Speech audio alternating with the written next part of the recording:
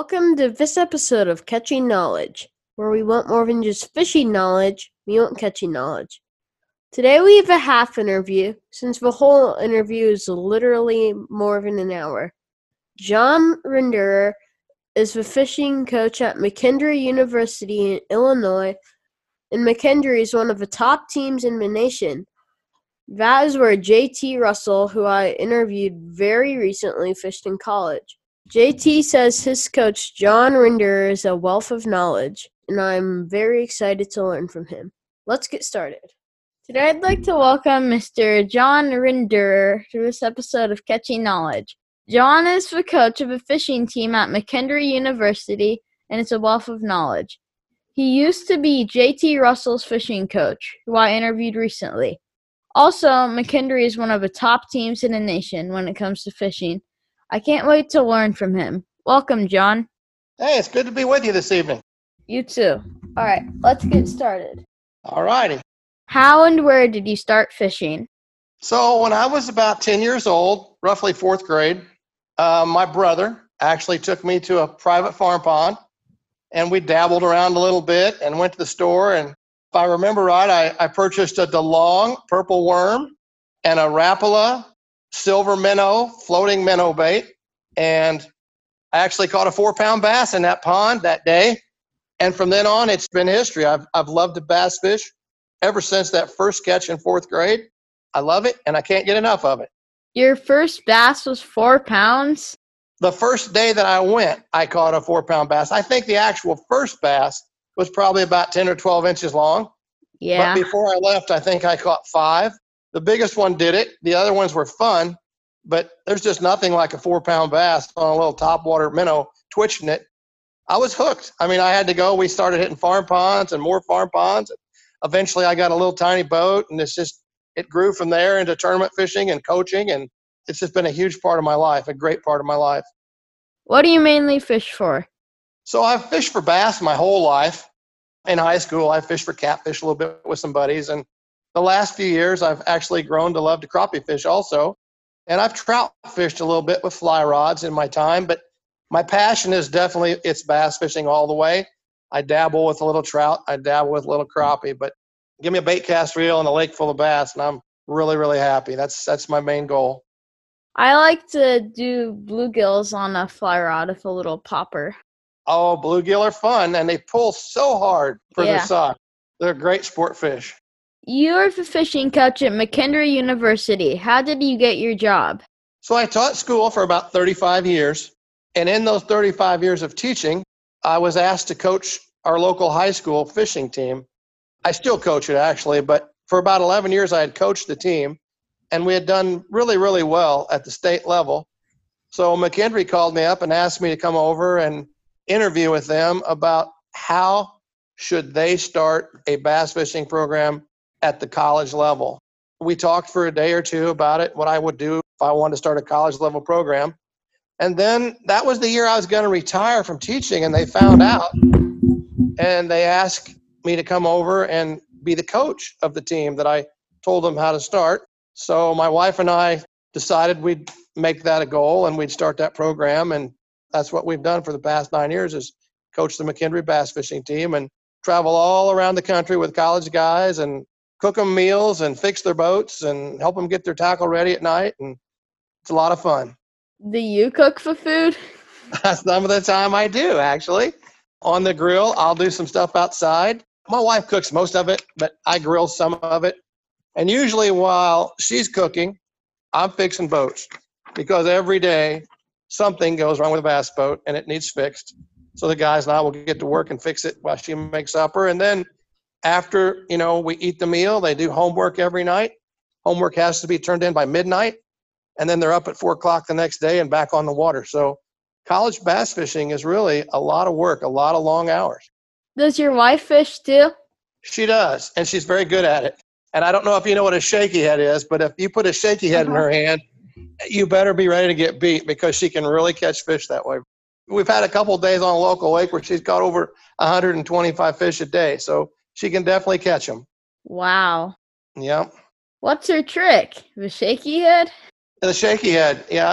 Any type of finesse fishing when you have fish schooled up out deep is a great way to catch those fish. And if you match the hatch, you match the bait size, you match the rod and the line, the tackle, you can catch a lot of fish when they're schooled up out deep. So you fish high school and college fishing teams? I do. I coach both high school and I coach college. And I know that you mentioned earlier at one point, do I drive the boat? Well, at the high school level, the coaches drive the boats and the anglers fish. They're allowed to run the trolling motor. The coaches may also run the trolling motor. But at the high school level, the coach drives the boat. And at the college level, the coach isn't allowed on the water at all. The guys go out and they're on their own. They run the boat. If they have a problem, they have to get towed in. The coach can work on it once it's back on land. But coaches are not supposed to be on the water in college. Interesting. McKendree is one of the top teams in the nation and has been for a while. How do you sustain that? There's several ways, actually. One is we work really, really hard. There's no way to stay on top at the fishing level we're at competitively with college without doing hard work. So I recruit anglers that have an incredible passion for this sport. I recruit anglers with great work ethic. And part of the way I determine their work ethic is I take them out on the water and I watch them fish.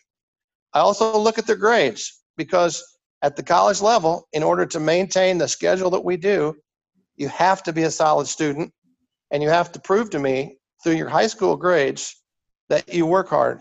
If someone comes in and tries to apply at McKendree and their grades aren't up to par, they'll struggle to keep up at this level with all the travel and the homework.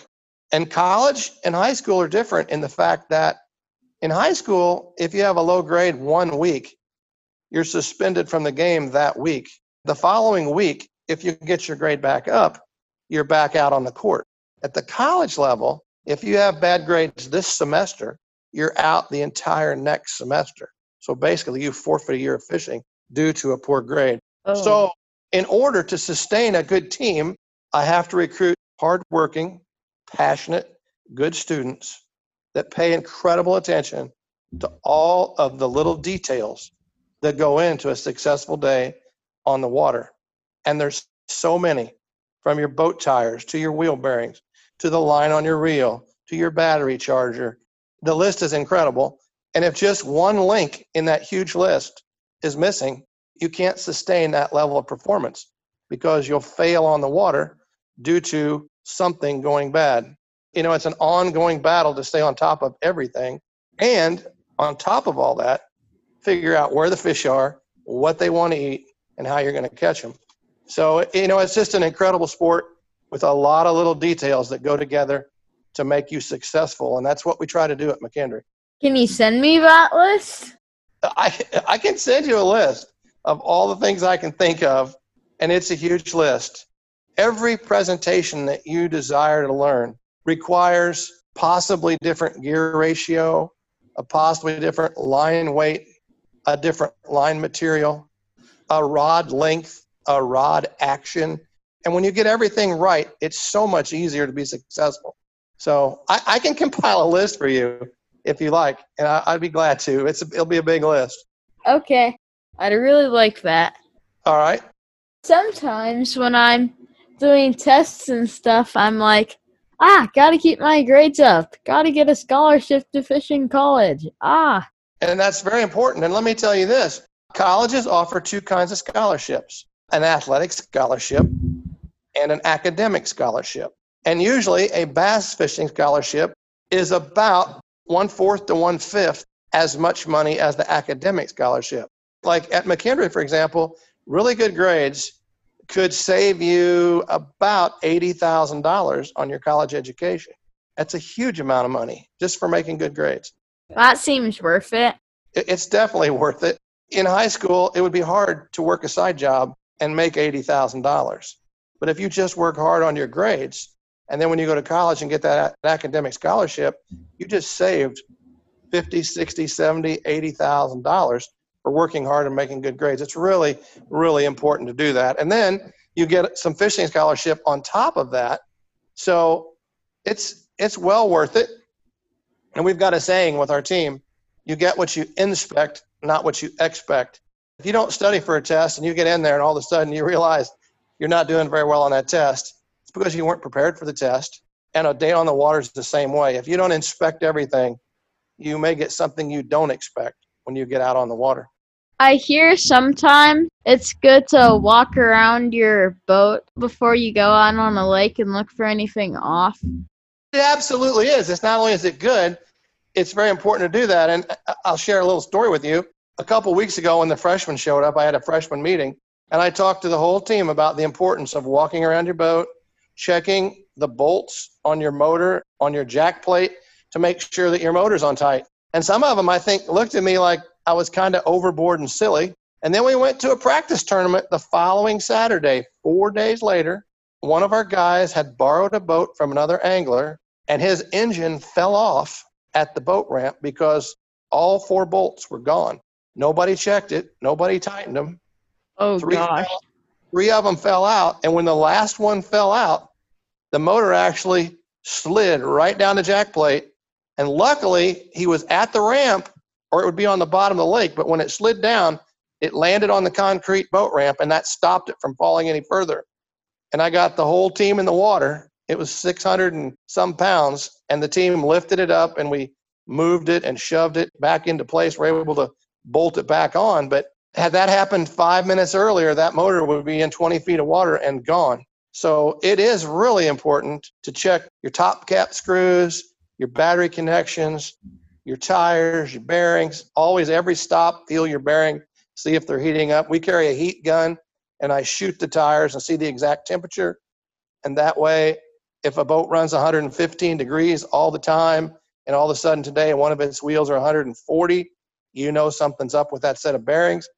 Because there's nothing worse than a tire or wheel issue on the edge of an interstate where there's lots of traffic. So you can't check enough everything. Your hooks to make sure they're sharp, your line to make sure it's good, your guides to make sure they're all properly on and round and not have a nick in them where they scrape your line. You just have to check everything. What was that thing? Like a Pro XS or what? It was a 225 horsepower Yamaha HPDI. Whoa. And had it been just a little bit deeper in the water, it would have slid right down to the bottom. And once it goes underwater, you're looking at a ruined motor, and they're about $17,000 to $20,000. So we're just lucky we saved the motor. Yeah, that would have been really bad. What kind of skills do you have kids practice? So before they ever come to our program, I talk to them about the importance of casting and accuracy of casting, whether it's a roll cast, a pitch, a flip, an overhand cast, the importance of knot tying. For some anglers, just the importance of backing a boat trailer. They go through high school, and all their high school programs, they go with their dad. Their dad's the boat captain. He backs the boat in every week. So all those little things are important to a college angler, because once they get to college, they're on their own. Dad's not there to back the boat. Dad's not there to check all their stuff. So we practice casting a lot. We practice breaking down lakes all fall. We go to a lake every weekend. Some weekends we go to 2 lakes. If it's a holiday weekend, we might hit 3 lakes that weekend, and they compete with one another to try to break down that lake and catch the most fish. Lure selection, practicing getting your boat ready and doing things right. For example, a lot of kids will plug in their battery charger, but they won't look to see if it really came on. They just plug in, they assume it came on, and the next morning their batteries are dead. Or they'll plug it in, it will be on, but at 10 o'clock, the circuit breaker broke, and they didn't check their boat before they went to bed, and they didn't look at their charger in the morning to see that it said these batteries aren't ready. They just unplugged it. They get out on a lake and their batteries are dead. Like I said earlier, there's so many things you can teach somebody about preparation, and each one of those things is just as important as the other. Every little detail is important. Definitely. How much tag-in do you have can make a huge difference in how many bites you get. It absolutely can. And in how well it comes through grass, picks up stuff in the water, it can make a big difference. And how you tie the knot. You know, when you cinch a knot down, if you don't do it properly, you stress the line, you burn the line a little bit, you weaken the line. If you don't cinch it down all the way, and then you hook set, and that last little bit of cinch is done with speed and power, it creates heat and friction, and it breaks at the knot. And a lot of times it's not because it was a big fish, it was because you didn't have the knot properly seated, and it tried to seat while you were setting the hook, and it actually burned itself and popped. So there's a lot of things that go into tying a knot. Some knots are better with fluorocarbon than they are monofilament, and some knots are way better with braided line and than they are with fluorocarbon. So it's all really, really important. I'm pretty sure JT said you were associated with Daiwa. Can you tell us about that? I can. I actually, years and years ago, was on the Shimano Pro staff for many, many years, and it's a great product. Huh. Yeah. At one point, I switched over with Daiwa and became a product specialist for Ferguson Keller & Associates, which is a repping agency for Daiwa. So I'm kind of like out on the water to represent the product, promote the product. I've always loved Daiwa. My very first bait casters were Daiwa SM 1As and 2As back in the 1970s. I power fished with them in rain, snow, sleet. I grew up on a power plant lake, which has water temperatures that are in the 60s, even when the air temperature is 20 below zero. So I was able to fish all winter long and have open water. My Daiwa has always performed incredibly well in the cold weather, and I've just been fond of that product for many, many years and glad to represent them and promote them. My college kids, I introduce them to Daiwa, but everybody has to be comfortable with the reel that's in their hand, and every reel feels a little different. So I don't try to tell anybody what they have to use, but I've been with Daiwa for probably 30 years and love the product. In a magazine, I read about some power plant lake in Illinois. It was probably Newton. Oh, yeah. I think that was it. It's always voted one of the better lakes in the Midwest by Bassmaster. I fish Newton a lot. It's about an hour and a half from my house. And then Coffeen is the other power plant lake that I fish. It's 20 minutes from my house. But the nice thing about those lakes, we've had tournaments out there multiple times when it's 10 below zero, 15 below zero. We had a classic one year when the wind chill was 39 below zero, and it was incredibly tough, but we caught fish. You have to really learn to dress when you winter fish like that. I think the temperature was -3 with 40-mile-an-hour wind. And I don't really know why we were there. I think we were all crazy.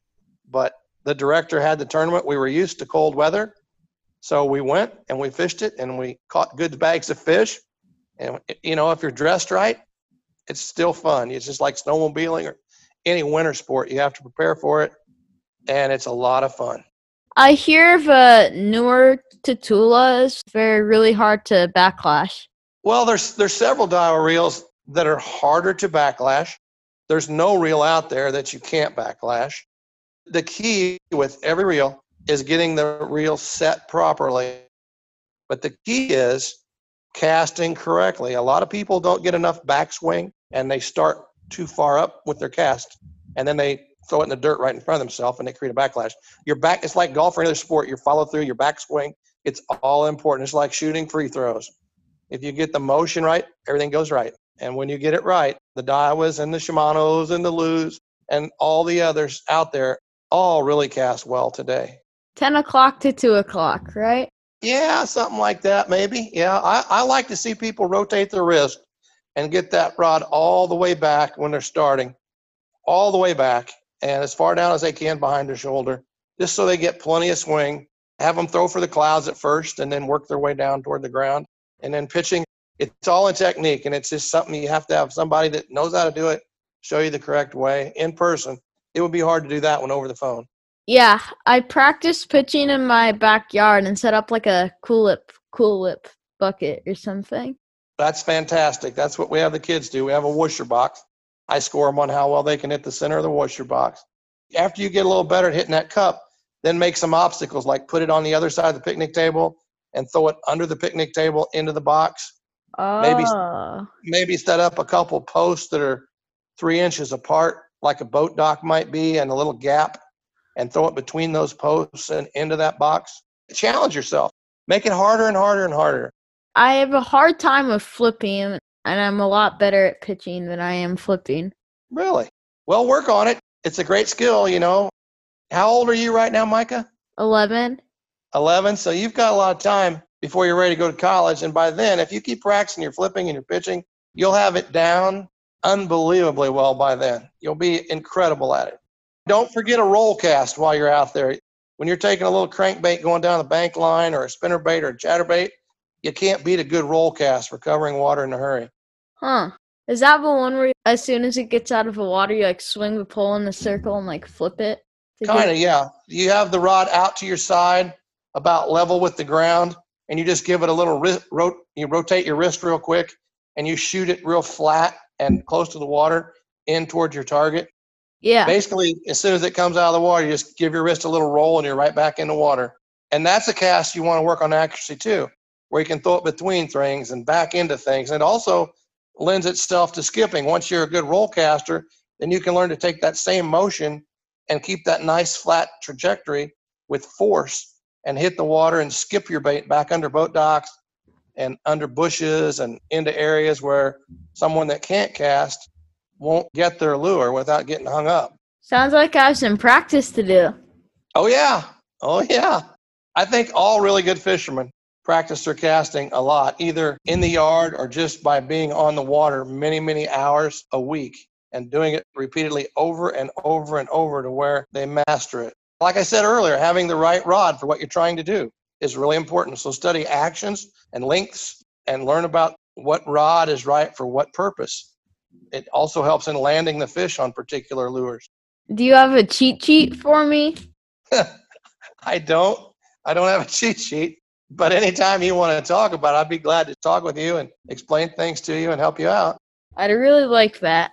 I like to use the bendier, lighter, medium rods for crankbaits since they help me whip it pretty far out there. Yep, and that's usually called a moderate action blank. It bends farther back than a fast action, and it gives it a little more accuracy, a little more length, and it also helps you to land big fish on small hooks because that longer, more forgiving rod will flex and let the fish have some give at the boat where, a stiffer rod, when they get by your boat, even if your drag is right or you use your thumb as your drag, a lot of times they can get a quick jump on you and you're not quite ready.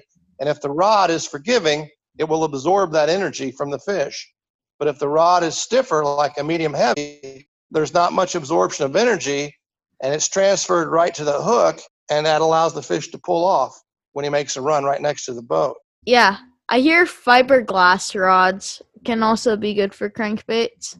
There's a couple theories on that. I think they're very good for crankbaits.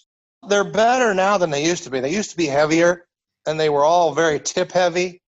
And now there's a lot of really great glass rods out there, or composite rods. They're more dead, so you're less apt to pull the bait away from a fish. They're very forgiving. They're soft. There are also some very good graphite rods that are moderate action and maybe a medium light, 7 foot, 7.3, 7.6, that will do the same thing, but they'll also give you a little bit more feel so you know what you're doing, feel what's going on underwater better if you have a little sensitivity to the rod. So I like them both. I think they both have a purpose. Definitely you want that longer, softer blank when you're throwing crankbaits, especially the smaller crankbaits. If you start ripping rattle traps out of the grass, then you need to get into a little more backbone because you'll wear yourself out trying to rip grass off with that 7 foot moderate action rod. You need a little more backbone for that. So, and that all just comes from time on the water and seeing that this isn't working. I need to do something else. Or like you read a lot, you're watching a lot of videos, so you can pick up a lot that way. But there's no alternative for getting out there and with that rod in your hand and actually doing it and feeling it. That's where you really learn. One thing I want to try, but I've never really done this year, is go over a lot of stumps and bang the square bills into them. Mm-hmm. Like I said with everything else, which square bill you use for that technique can make a big difference. Some square bills will come through cover way better than others. Some square bills track better than others. So you just have to get a little variety of crankbaits and go out there and fish wood and see what you like and what you don't like. But it's a great way to catch fish. Bang a square bill down a fallen tree, come over each limb. I was catching some fish on a crankbait on wood just yesterday, and they were definitely on the wood, and they definitely wanted to crankbait, and they would hit it right before it, as it was crawling up over the limb, they'd hit it, and then you had to get them over the limb and to the boat. And that was the next challenge. I hear they have those lure retriever things for. Yes, I have a couple. and they're very, very valuable. Now, if you're not in a boat, they're not going to do you much good. But if you're in a boat and you have a good lure retriever, when crankbaits cost anywhere from $5 to $25, like a good Megabass jerkbait's $25. When they're that expensive, you don't want to lose them. And since they've got treble hooks all over the place, they're very likely to get caught. And a lure retriever works fantastic.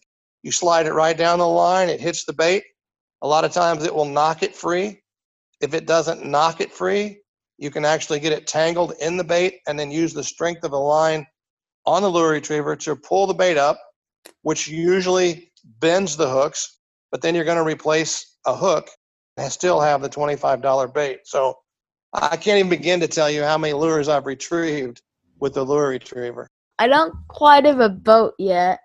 You're still pretty young for a boat, but one of these days I'm sure you'll be out in a boat and you'll have a good lure retriever in that boat, I guarantee you. Yeah. Thanks for tuning in to this episode of Catchy Knowledge. If you liked the show, subscribe, leave a rating, or write a review. Thanks to JT for connecting me with John. And also a big thank you to Coach John Rinder for taking the time to do an interview with me. I learned a lot. We have a second half of this interview with Coach Rinder coming up next episode. Catch you later.